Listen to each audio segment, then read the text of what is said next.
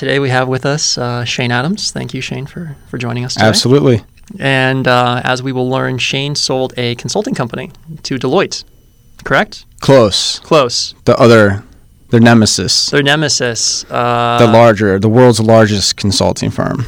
PwC? Accenture. No, Accenture. That's right. Okay, I was close. Third's the charm. It's okay. When they were acquiring us, they had to pull me aside at one point and say, Shane, you're actually pronouncing our name wrong.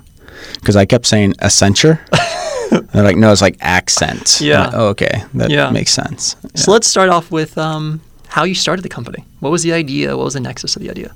Yeah, sure. So I worked for Epic, which is the big elephant in the room when it comes to electronic medical records software. Mm-hmm. So if you think about going to the hospital or doctor office, they no longer write everything down on paper. Mm-hmm. It's all done on computers. And Epic is, they make the software. So think about Microsoft. You have Access, Excel, Word. Epic has the same thing, except they have like 40 different applications. So whether you're a doctor, a nurse, somebody who's just cleaning the beds at the hospital, or somebody in the billing office or scheduling appointments, you're going to be logging into Epic to do that. So I worked for Epic, and while I was at Epic, I would travel around to different healthcare systems across the country. And when they purchased the software, not only were they paying Epic licensing fees for using the software, but they would also pay millions and tens of millions of dollars for people like me to come and help them set it up. Then they would also contract with the Accentures of the world to have these really smart business people come and help them. Mm-hmm. And so a lot of my friends after Epic, they would sometimes get into the consulting industry because as a consultant, you can make a lot more money. Mm-hmm. And so that was my plan. Is to someday work for a company like Accenture. Mm-hmm. If they would have me, I know like growing up and going to school, like working for a company like Accenture, I always thought, I need to go to a better college or get better grades or what have you. And then I was just telling my dad what my plan was. And he's like, Shane, why don't you just start your own? Mm-hmm. I'm like, yeah, I had enough like confidence, cockiness, and arrogance to say, yeah, that's a good idea. Let me do that. Yeah. And so that was how it started. Got it. Okay. I imagine you did some level of competitive analysis, thinking, Dad, there's other companies that are doing this. How can I compete with them? What was your mindset going into that? Sure. So I had to serve a 1-year non-compete. Uh-huh. And I say serve because it kind of was like a prison sentence, right? I had to wait out 1 year where I could start my own consulting firm or to even join any consulting firm. Wow. Which I don't think is actually legal nowadays, especially if you're in like California. I was in Wisconsin though. Yeah. But so I had to sit that out. So during that year, I was working for another software company and I was starting to do the building blocks for my company, Sagacious. And so a lot of that was kind of the market research and analysis and, all right, what was going to be our specialty, our niche. I read a bunch of books that had to do with starting a business or just like different industries, and it gave me a really unique perspective of what my company was going to be. Mm-hmm. And how did you know you found something that was sticky, something where you found product market fit? Because starting a company and getting it to the point where you can even consider an acquisition is a very hard thing to achieve. Yeah, I would say that, at first it was tough because I thought once my year was up, I was going to open up the doors. And as a consulting company, your product is your people. Right. Your people are your product. Yep. And so I thought, okay, it's really just, a consulting company is pretty easy. Mm-hmm. You find people who are really good at what they do, and then you find clients who need really good people, and you play matchmaker. Mm-hmm. And so I thought, okay, I'm going to find really good consultants, and I'm going to talk to these hospitals and say, I have better people than Accenture, so pay me money to hire these people. And ultimately, that worked, but initially it was very tough because no large healthcare system like MD Anderson or Baylor Scott & White was going to do business with me, a 23-year-old at this point, with no name recognition.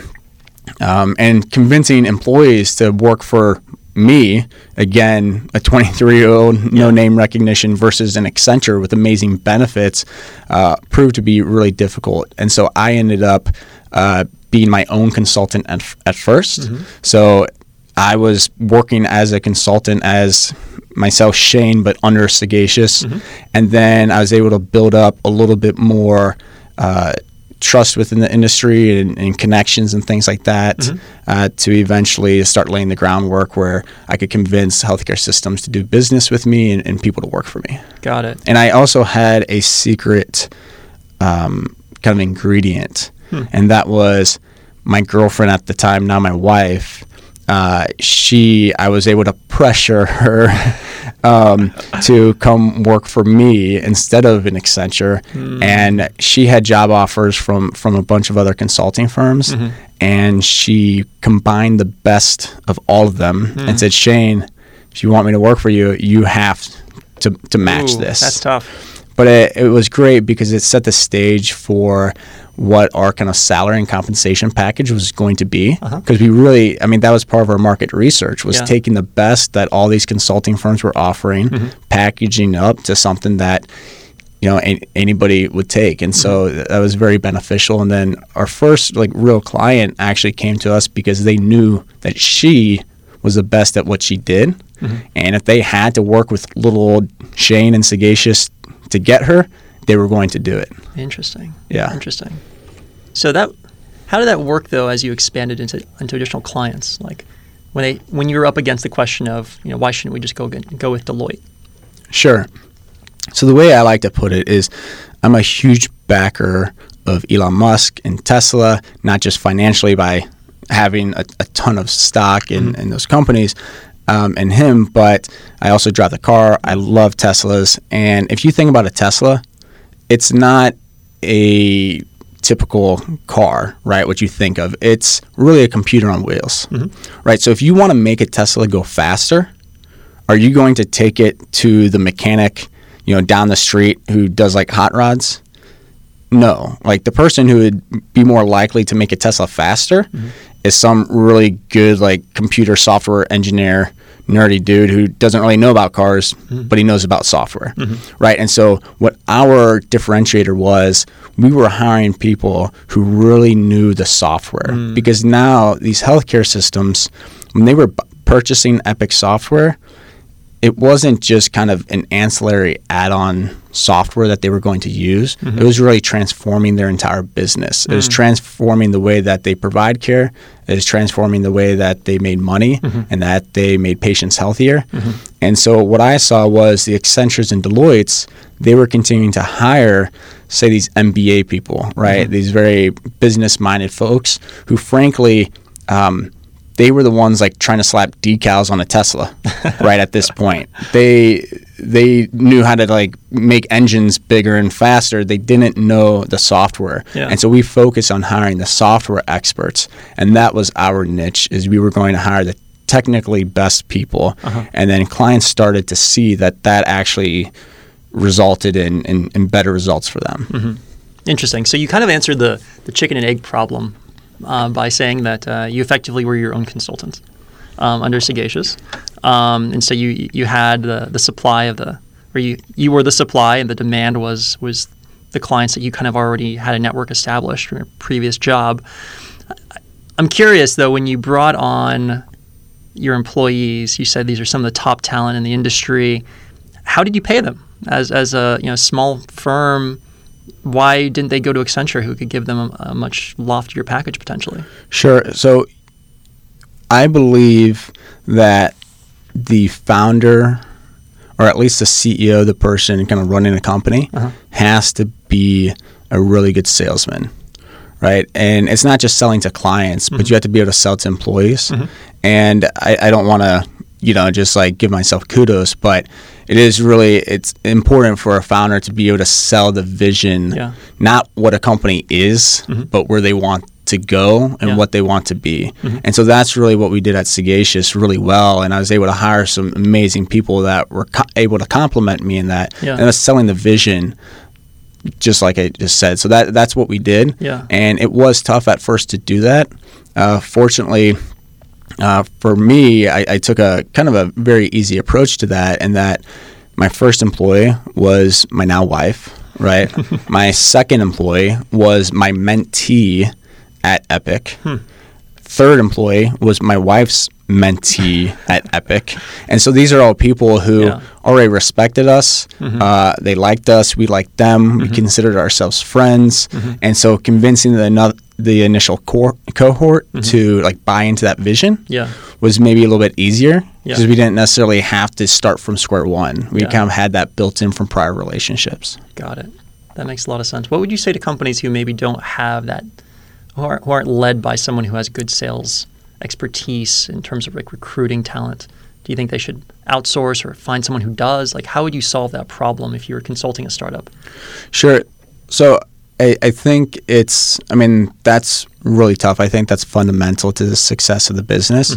So you need to bring somebody in as a co-founder who can do that. I mean, think about, I think most of us know the story about Apple and about Steve Jobs and is it also Steve Wozniak? Both Steves, right? Yeah. Jobs was that person who could sell the company. Yep. And I think if you watch, I don't know, there's probably like 3 different movies about, right? There's an Ashton Kutcher version. Least, and then there's that other dude who I forget his name version. But, Steve Wozniak says, hey, Apple wouldn't have existed without me. Yeah. But Steve Jobs could say the same thing because no matter how good Wozniak was at the hardware and the software and the technology, you need that megaphone. You need that person who could sell it. Yeah. And so that's, I think, just paramount to any company. It's like that old adage of a startup is really just 2 people. It's a builder and a seller. You believe that? Yeah, I'd say so. Yeah, I think that makes a lot of sense. Yeah. I mean, right now, a lot of people are up in arms about Adam Neumann, the WeWork kind of co-founder and CEO, and he just got a $1.7 billion pay package to basically leave. $500 million of that's actually kind of like a loan, so it's not actually that. But at the end of the day, they said if SoftBank didn't just move in with this kind of acquisition or majority control they're about to take over, if they didn't move in, they said WeWork could run out of money as early as next Friday. Wow. And what's ridiculous about that is like, how could this company that could be worth $40 billion run out of money like in a week? Yeah. And it's because like whether you hate Adam Neumann is he was able to sell the vision. And any startup that requires funding, which mine fortunately didn't, and we could get into that later, but any company that requires funding is really a Ponzi scheme until they're able to actually make a profit, right? I mean, that's how they all are. And so WeWork's the same way. It's just if you're good enough at selling and ultimately you're good enough at selling to employees who could actually figure out how to make your company money, you're just a Ponzi scheme waiting to get busted. Interesting. Those are some strong opinions. Yeah. But I mean, I don't know how you could really argue against that. So let's talk about profitability. When did you guys reach profitability? Were you profitable from day one? Yeah. So building I don't know. I've invested in a number of product businesses, and I always kind of go back to why am I doing this? Because service businesses are a lot easier to get to profitability because again, your product are people. Right. So for us, we were profitable day one. The biggest thing for us is just working capital, which really just means having money to pay the bills as you wait to get money in the doors from your customers. And so, when I first started consulting for myself, we were a team of 1. Right. And I was working and I would get paid and then I would pay myself through payroll. And so we were profitable from day one. But the tough part, the working capital piece, was it might take 3-4 months to get paid from a client. And you need to pay your employees at least monthly. And so especially if you're a growing company, we went from like 4 to 27 after like our first full year and then 27 to like 80. Like when you're growing that much, and you have to wait 3-4 months to get paid sometimes, cash flow is a huge issue. And so my initial way to fund the business, because I was kind of in debt from a prior business venture, was borrowing money from Lisa, my wife, to put into the bank account to then write her a check and pay her when she came on as an employee. So fortunately, she was a good saver and had some money where she could like front me for a month or two until we got paid. But as we grew, it came in the form of a line of credit. I opened up a checking account like when I was like 16 with my mom, and then like my own name when I was 18. And it was that same small bank in Missouri, Commerce Bank, that I had a relationship with for like a handful of years. I was like, hey, could you provide me a line of credit? I'm making all this money, but cash flow is a serious concern. And so I started off with them, built it up. I think initially it was maybe $100,000, and then it grew to millions of dollars with JP Morgan as we continued to scale. Interesting. And would you say if you didn't have that line of credit with those two banks, how would that have impacted your business? Yeah, without a line of credit, I mean, we would not have been able to grow nearly as fast. I mean, it's because we were putting everything back into the company, and even though we had positive like gross margins and operating margins, we needed that additional money to grow the business because, we just would have grown much more slowly. Got it. And so that was super important. And as going back to the profitability, I didn't know. I was completely ignorant to the world of like startup, like investing or the entire startup world. I call it today like the MBA startup mentality. I could just come up with a great idea, put some slides together, and people will give me money for that. Like I didn't know that existed. Yeah, that didn't happen that I knew about in my hometown, or like my friends weren't doing that, my parents weren't doing that. And so starting a business, that wasn't an option. So I thought every business was profitable. Like I thought when businesses weren't profitable, you went out of business and you filed bankruptcy. But you learned the world doesn't always work that way. That's right. Work. That's right. Yeah. So year one, 27 employees. Year two, 80. That's incredible. Well, so I started the company in 2009, and that when it was just myself, and I was consulting myself. And then probably like 10 months later, I hired my wife, Lisa, and then a couple months later, my mentee, a couple months later, her mentee. And so we started off 2011 with 4 employees.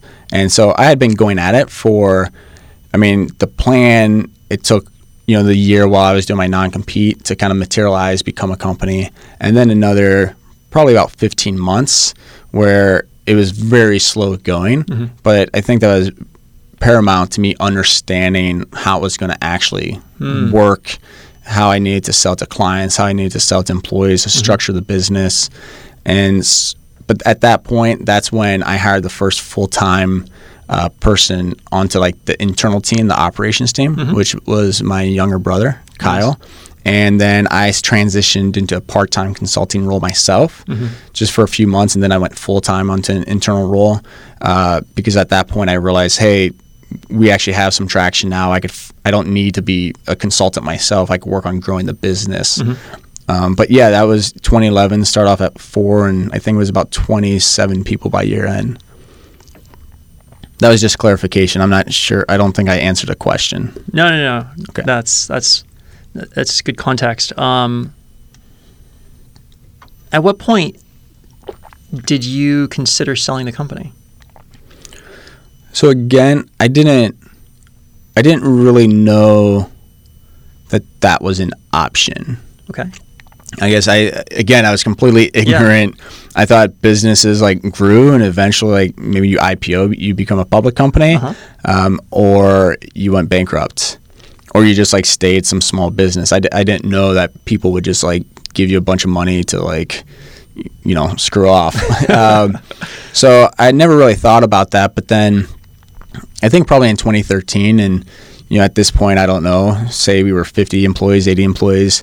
That's when an investment bank started just kicking the tires around at us, like randomly calling me, or we would go to conferences to try to get clients, and they would stop by and ask questions. Yeah. And I was always like, why are you asking these questions? And, and then they're like, have you ever considered, in this line, I hate it, but, because they all would say it, ever consider taking some chips off the table, as an analogous to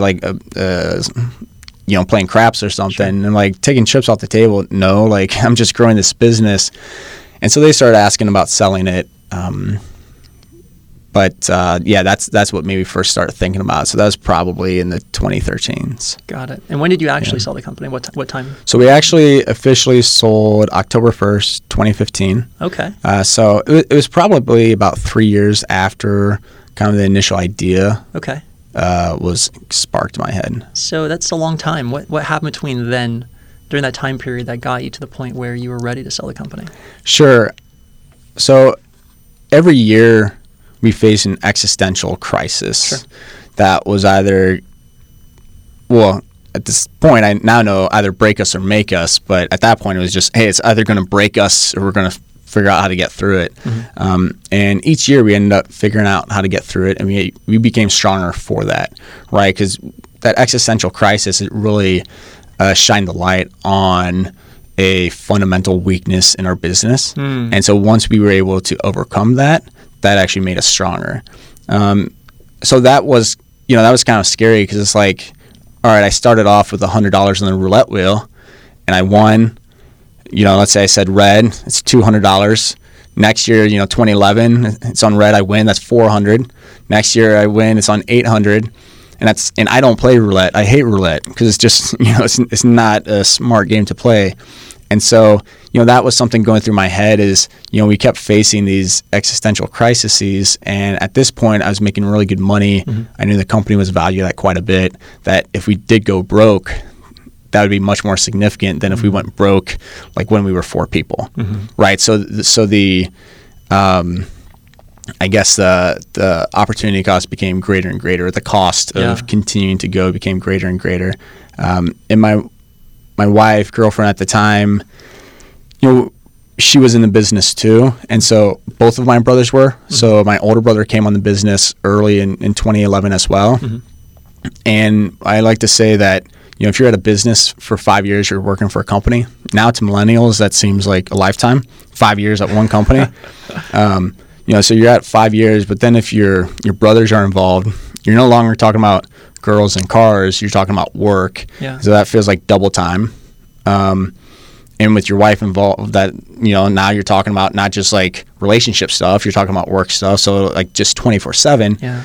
So that's like double time. And then as running a company, it's like all you do is a company. So it felt to me, instead of like 5, 10, 20 years, so it felt like we were doing it a long time. And at some point it's, hey, we have enough money to retire. Like, what's the point of continuing this? So she was pretty, she was on the side of these investment bankers, right? And then it just came to a point where I would say 2 things. One is Accenture made us a great offer at that time that I thought valued us more than what we were worth. My employees were they did not ever want to be acquired, because some of our competitors were being acquired, and we were always like the Accentures of the world. And so they really didn't want us to be, but I was always pretty upfront saying we would always evaluate every decision and weigh the pros and cons. And if it was the best path forward, then we would say yes. So I would never say we will never be acquired. And I thought at that point, where the market was at, where we were going and what we needed to kind of get that next leg up, was going to be a very intensive like reinvestment. And I thought it was pretty risky. I thought our employees would be better off, frankly, under the umbrella of something like Accenture. It would hopefully be able to take their careers to the next level. So ultimately it was, personal decision of, hey, we're at a point where, we're set. We don't need to keep doing this. As a point where I thought our employees at the point would be just as good, if not better off, under a larger company like Accenture. And again, it was just like playing that game of roulette. And at some point, your luck's going to run out, or your judgment's going to turn poor. Just a matter of time. So walk me through the process of how Accenture presented you an offer. Did you guys get an offer through them by an investment banker? Did they just come to you out of the blue and said, we want to buy your company? Sure, good question. So, this investment banking company, they kudos to them for doing business development like very early on, right? Like, because that's something we weren't ready, but they stayed with us. They didn't pressure us too much, even though, for them, they want to make the sale. But at one point earlier on, we agreed to potentially sell a majority stake in the business. And so we were looking at selling maybe 60% of the business. So we succumbed to that stupid phrase of taking chips off the table. We're like, all right, we'll take some chips off the table. Because that way we felt more free to make the necessary investment. Sure. Right? Because, hey, we could go for bust, because bust is, we still got paid out 60% of the value. So we went through a process with them where they come up with, your entire kind of presentation deck, and I forget all the fancy names we use, but the entire kind of executive summary and things like that. And they said, all right, these are the companies we think would be interested, and they listed some private equity firms, and then also some strategic acquirers, which are companies that it would make sense to acquire us for us to become part of their company, right, to fit into their existing business lines or grow into new market areas.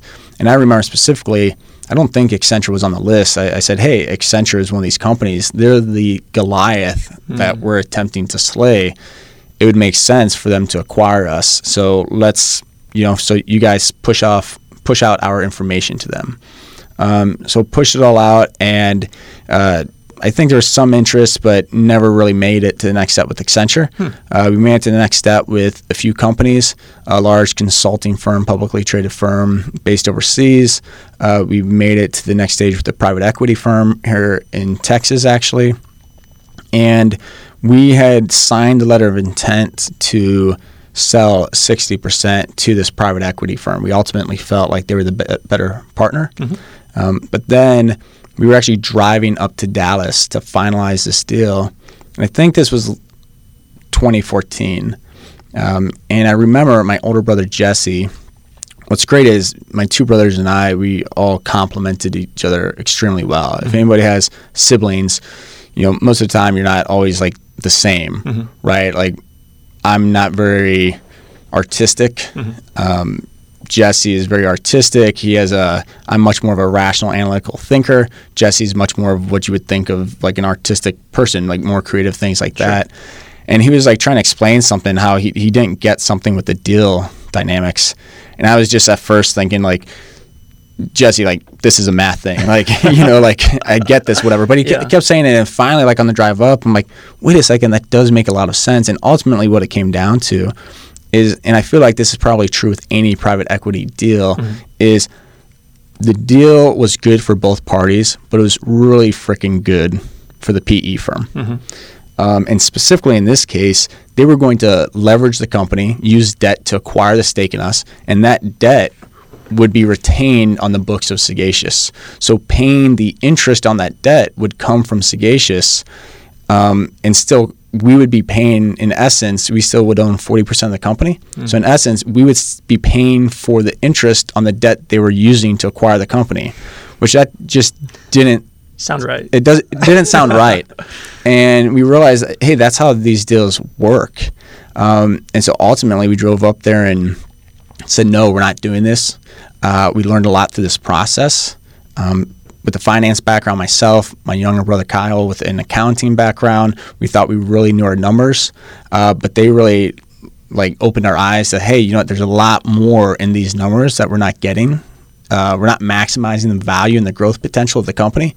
So we took a lot from that, and very appreciative of those guys. And we really at that point did double down on the company, and we accelerated our growth. And then that's when about a year later, out of the blue, Accenture called and later find out that they did look at some of our competitors, but ultimately they saw us at this point as like a potential acquisition target. And it was out of the blue.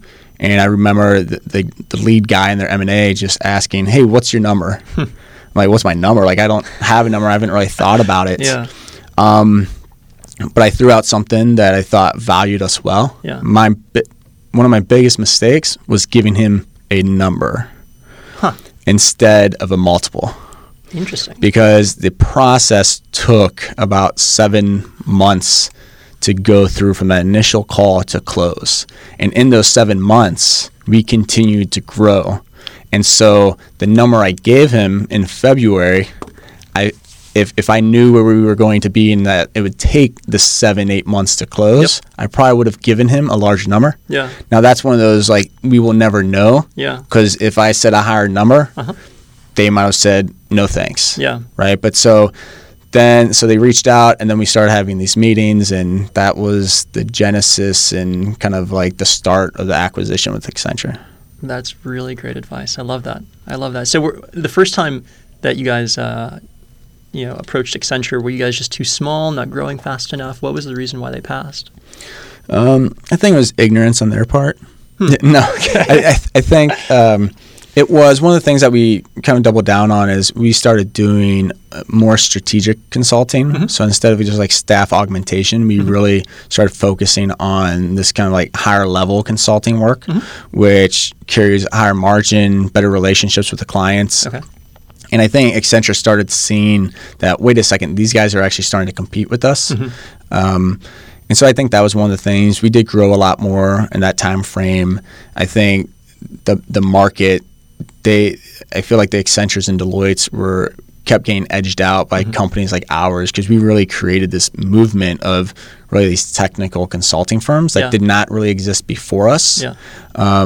And some of our competitors were venture backed, and so they were able to really shine a spotlight on it. We were trying to grow a little bit under the radar, to deceptively acquire their customers. Venture backed companies, that's not really the way you typically go. I see headlines right now are company updates from companies I'm invested in, and you think they're like, holy, crap, like they're growing like crazy. When you actually come to find out, it's like, oh no, they're not. Like these are kind of shining the best possible light on them. It was probably a confluence of factors, and I'm sure there were other things going on within Accenture, but I think we were really starting to take some market share. And I think some people within the company start identifying the long tail that this transformation to digital record was. And the last thing I just thought about is, I'm not sure at what point, but I know the person within Accenture who led our acquisition, who ended up becoming my boss, he was somebody that was really pushing for it. And so I think that might have changed. He came over from McKinsey, and I think he saw that they needed to do an acquisition. They said they tried to build it themselves, but they realized they couldn't. They needed to go acquire, and they saw us as a good fit. One of my other guests, Hemi Thacker, who's another entrepreneur here in Austin. Yeah, I know him. Hemi at C10, right? Yeah. He mentioned that companies shouldn't try to focus on getting acquired. He said, focus on growing your company, focus on driving, sales growth, and acquisition opportunities will present themselves. It sounds very similar to what you just mentioned, which is kind of the first time you were thinking about selling a majority stake in your company, and then you turned down the deal, and you doubled down on your efforts, and then Accenture came out of the blue and wanted to buy you guys. Yeah, I mean, if you think about, if you're growing a company to be sold, like you're just giving that other company leverage, right? Because if you're, because oftentimes the model that you're building for isn't necessarily the most sustainable model. I mean, again, look at WeWork. They needed a capital infusion to continue to function, but if they were a profitable business, they wouldn't be in that detrimental position. Now, there's always a trade-off because they never would have grown to that size. I'm sure if they tried to do it a profitable route, it would have probably taken WeWork decades, to do. But yeah, I agree with that. Like, we were focused on growing a good quality business. Some of our competitors who were venture backed and were trying to grow to specific metrics or just grow for growth reasons, never got acquired. And I think it's partially because of that. And ultimately, like Accenture is a company where they pay their employees really well. They have great benefits, great culture. And that's what we focused on too. So we aligned really well. Whereas if you're just like, you got to think about the type of employees you're trying to attract, because we did not want to compete with companies that were just trying to pay the most to their employees. Because if we were playing that game and competing on price with our employees, then we're just getting like mercenary type of employees and employees that might jump ship when another company comes, especially in a venture-backed world where the cost of capital is, at least a lot of people think it's, free or cheap. I would argue that venture capital is the most expensive cost of capital, but it's, you don't want to be competing on that level. We want to compete again on our vision, our ideals, our culture, and things like that. And ultimately, that's what any company that wants to be in business for a long time has to focus on, because they have to focus on profitability at some point. Interesting. How was the integration into Accenture for your employees? How was that transition period? Yeah, I think one of the best decisions we made was, so we started conversations with Accenture in February of 2015. And the only people who knew about it were my wife, my two brothers, and then we brought on our VP of Finance, who was a good friend, and we couldn't have done all the due diligence without him. Like, it would have been impossible. So we needed somebody else to help us because we were still trying to grow this business, right, in case the acquisition didn't go through. So the four of us were the only ones who knew within the business throughout this, 5-6 months. And we never announced it to the employees until about 2 weeks until the acquisition closed. And that was because Accenture had to seek approval from like the SEC or someplace. And when big companies like that submit approval, there's all these like online sites that are able to aggregate this information and then like write press releases on a story. So they said, hey, we're submitting this tomorrow morning, so we need to do a press release in the morning. And so the night before that press release, we called like a special town hall type of virtual call to tell all of our employees what was happening. And I think earlier that day, we told our leadership and management team. And then that evening, we had that town hall call with our 275 or so employees.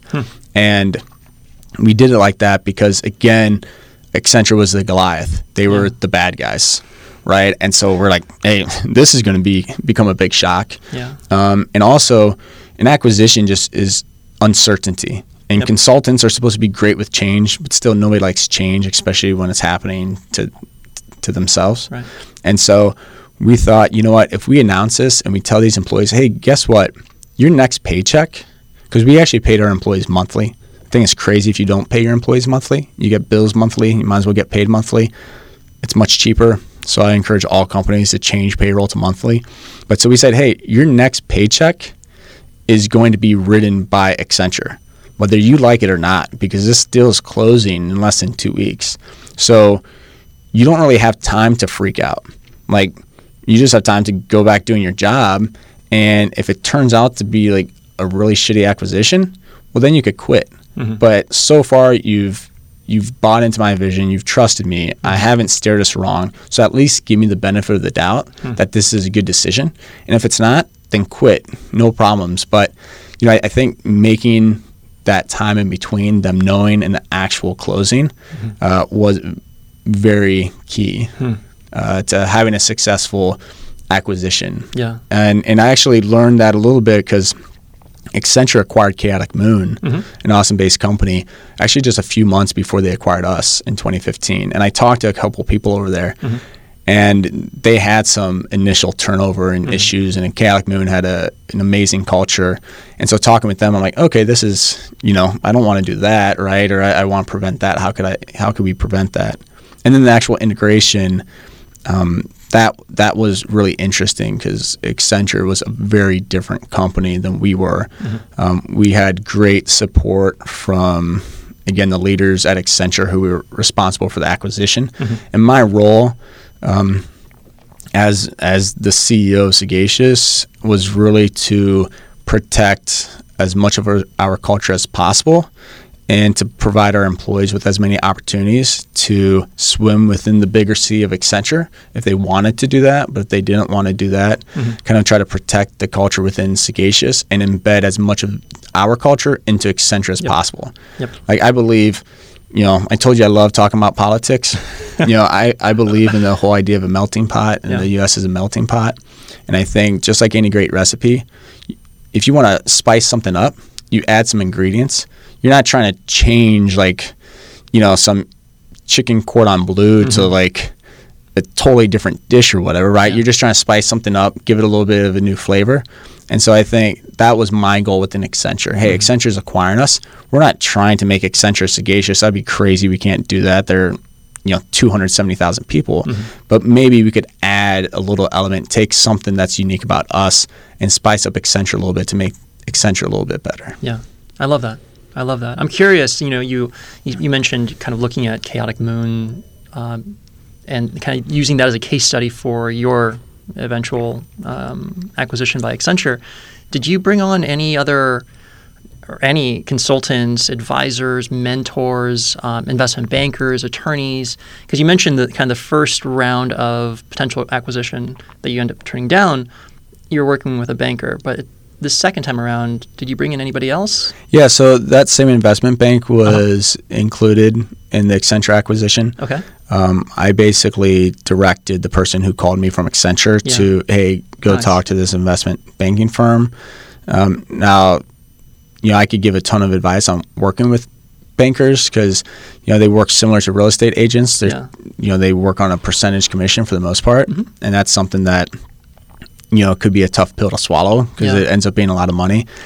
We, of course, had to include an accounting firm. We worked with CBiz to do our taxes. Being a consulting company, we were in the business we were in, we had people, our employees lived and worked in over like 42 states. And so our taxes were just like ridiculous, right? Our tax return was just hundreds of pages. And so we had a good relationship with CBiz. And during the acquisition, taxes become a big part of that, how you structure the deal, how you execute, and all those things. And so CBiz came on board, and then also we used a law firm called Stinson, who does a number of transactions. Accenture had Kirkland and Ellis, the same. It was a little intimidating because they're the same law firm that represented BP in the Gulf oil spill. Okay. So like, oh man, we're dealing with the big guys. But we had to bring in Stinson to help with that. But when we were first going to sell minority stake to the PE firm, we hadn't brought on either of those parties because, growing up without much money and like running the company, we were very frugal and only spent kind of when we needed to and so forth. And so those two, the accounting firm and law firm, came in, kind of midway through the deal. We had to bring them in at earlier to help structure it and things like that. But one of the things that I failed to do then and still to this day is just bringing in mentors, consultants, things like that. Like even when I talk about my relationship, like with Chaotic Moon, like it was like some couple random people like I just like met out, right? It wasn't so much a, hey, I'm friends with like the founders of Chaotic Moon, and we're like having these high level discussions, and that's something that I've never been that great at doing, and so it's just been, I guess, something that we leaned on the people that we needed to, but didn't have too much support outside of that. My wife's a great muse, and I get a lot of like great advice from the leadership team we built, and my brothers and my parents. Got it. What did the investment banker do for you once you had Accenture kind of there, with a deal pretty much ready for you? You gave him the number, and you connected them with your banker. Did he shop you guys around? Or were you like, this is it, like this is the deal, this is the one I want? Yeah, I'm trying to think if we shopped it around. I think pretty much we said that, hey, this is going to go through, or we kind of played it like, the hot girl at school where she's just going to like brush you off, give you the cold shoulder, right? Where we're like, okay, yeah, if this happens, and it happens. If not, we're going to keep growing this business. Yeah. Because we were having great success and really growing it.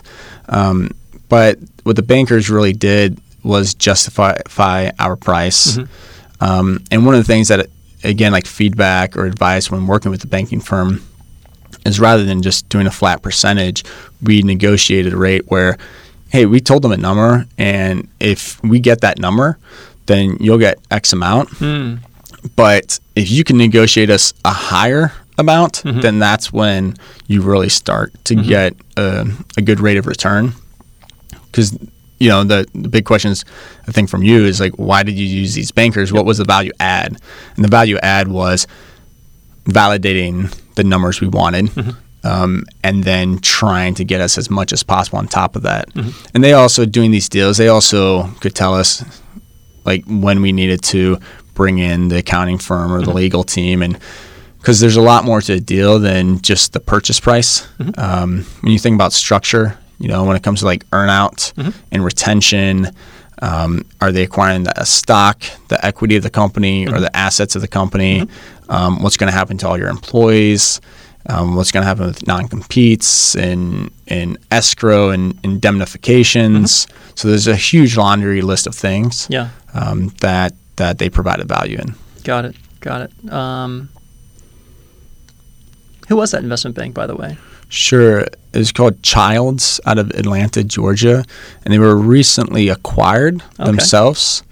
I want to say the name, but it might be wrong, so I'm not going to say the name. No, it's okay. But they were called Childs out of Atlanta, Georgia, and they were just recently acquired, and overall had a solid relationship with them. Yeah. So let's talk about the deal structure. Was it a stock sale? Was it an asset sale? Which one was it? Sure. So we ended up, and this is pretty bad. I think we had to end up creating like a separate company and doing something funky. Okay. It's funny because one of the first due diligence things that Accenture wanted was our articles of incorporation and our meeting minutes and like all these things. And the only people, we ended up creating a stock appreciation rights plan. Okay. Just earlier that year. I think we started it like January 2015 for some members of our leadership team. But as far as actual equity in the company, it was really just the only people who came on with equity or who acquired equity were my two brothers. So it was me and my two brothers, and we didn't have a board or anything. Right, like we didn't really have like an articles of incorporation or like any of that stuff. Yeah. And so when they asked for that, they're like, "Oh yeah, we have one," and we kind of just like made it up at that point, so it looked like we would have one. So that was one of the things. So some of the things we kind of had to like just figure out because we didn't have. I think I'm probably going to answer wrong. I think it was an asset sale. Okay. What they paid us in was cash, though. Okay. We did not do we did not get Accenture equity. That was something that, frankly, looking at their stock price, I think it was like 100 at that point. Now it's like 190. So it probably would have been a good deal. But no, we wanted to take the money and diversify it. And so I can't remember exactly. No, it's all good. Were there any complications or things that like surprised you about the process? Well, I talked about it being a little intimidating working with their law firm, Kirkland and Ellis. But one of the things that was kind of funny is I remember my brother was on a call with them at some point. I can't even remember if I was on the call, frankly, because we had to sometimes divide and conquer because we couldn't let any of our employees know. And sometimes I remember one time I was in Florida for a conference with some people of our leadership team, and we had like a client meeting with like a CFO or somebody important. We're trying to sell these multi-million-dollar deals, and I'm like, I can't make it. They're like, what do you have to do? And it was because Accenture was down there, and we were having meetings down there. And so we sometimes had to divide and conquer. But I remember on a call, so he might have been by himself, but their lawyer started yelling and cussing, dropping the F-bomb. Oh, man. And my brother's just like, what the? This isn't professional. Why is this guy crazy? It's like Jason Bateman or something out of American Psycho, right? He's going crazy. And our investment bank is like, yeah, no, that's just a tactic. That's sometimes what they do. So that was interesting, to say the least. And then I was surprised at the indemnifications and the escrow, and say you agree to be acquired for $1 million, you might frankly only get 60 cents of that up front, and the other 40 cents might be held out in earnouts, indemnifications, escrows, and all these things that you have to. That's why it's so important to structure the deal so that you're going to actually get all that money that you thought you were going to get in the first place. Got it. Now, it's been some time since the company was acquired, so you've had some time to reflect. If you were approached by an entrepreneur like yourself, back then, a similar situation, great company, strong business, strong financials, potentially looking to get acquired, what advice would you give them? So at this stage where they're looking to get acquired? Like if you were to consult your younger self. Sure. Prior to the acquisition, or maybe like while you're in due diligence, what advice would you give yourself? Yeah, let's see. Well, on that particular question, I do feel like we did quite well. Good. That's great. The biggest advice, though, would be on that multiple, number. That's great right? advice. Don't say a single number. Say a multiple. I do always think you have to shoot first, though. I learned that. What do you mean by that? Sure. I learned that when my wife and I went to Thailand for the first time. I remember going through like the night markets and things, and there's all sorts of trinkets people are selling. And, somebody will be selling just some like little wooden Buddha thing, say, for, 1,000 baht. Like, let's just say that's $30. And, so you say how much, and they say $30. And you say, oh, hey, I know I'm supposed to negotiate, right? So you say 20. And they're like, 20? No, I can't make a living off 20, right? And let's just say you agree to 25. Well, what I learned very quickly by going to another night market or like a different part is that same little Buddha thing. If you go up and you say, hey, I'll buy that for $5, they will then negotiate you to like 10. But if they were to say 30 and then you say 5, you're starting from their number. You're trying to get them to come down to a sixth of the price they told you. And so oftentimes I think if you say your number first, then the conversation is based off of your number, right? And so I think that's something that is important. So I'm happy I said a number. I just wish it was a multiple. Yeah. So the negotiation tactic, they call that anchoring. So you want to set a high anchor. See, that's like that fancy stuff I was ignorant to. I didn't know the terminology. No. That must be from the MBA startup school. Oh, yeah. So I wanted to ask this question, which is if you had given the multiple instead of the number, how would that have impacted your operations? Yeah, that's an interesting point, because at a point after the conversations with Accenture, we did start looking at our metrics a bit. Yeah. If we made an extra $1 of profit, it was an extra $1 of profit.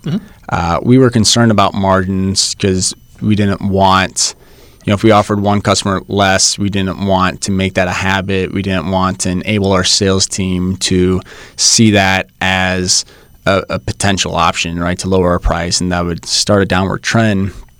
But for the most part, we were optimizing for growing profit, the actual profit dollar amount.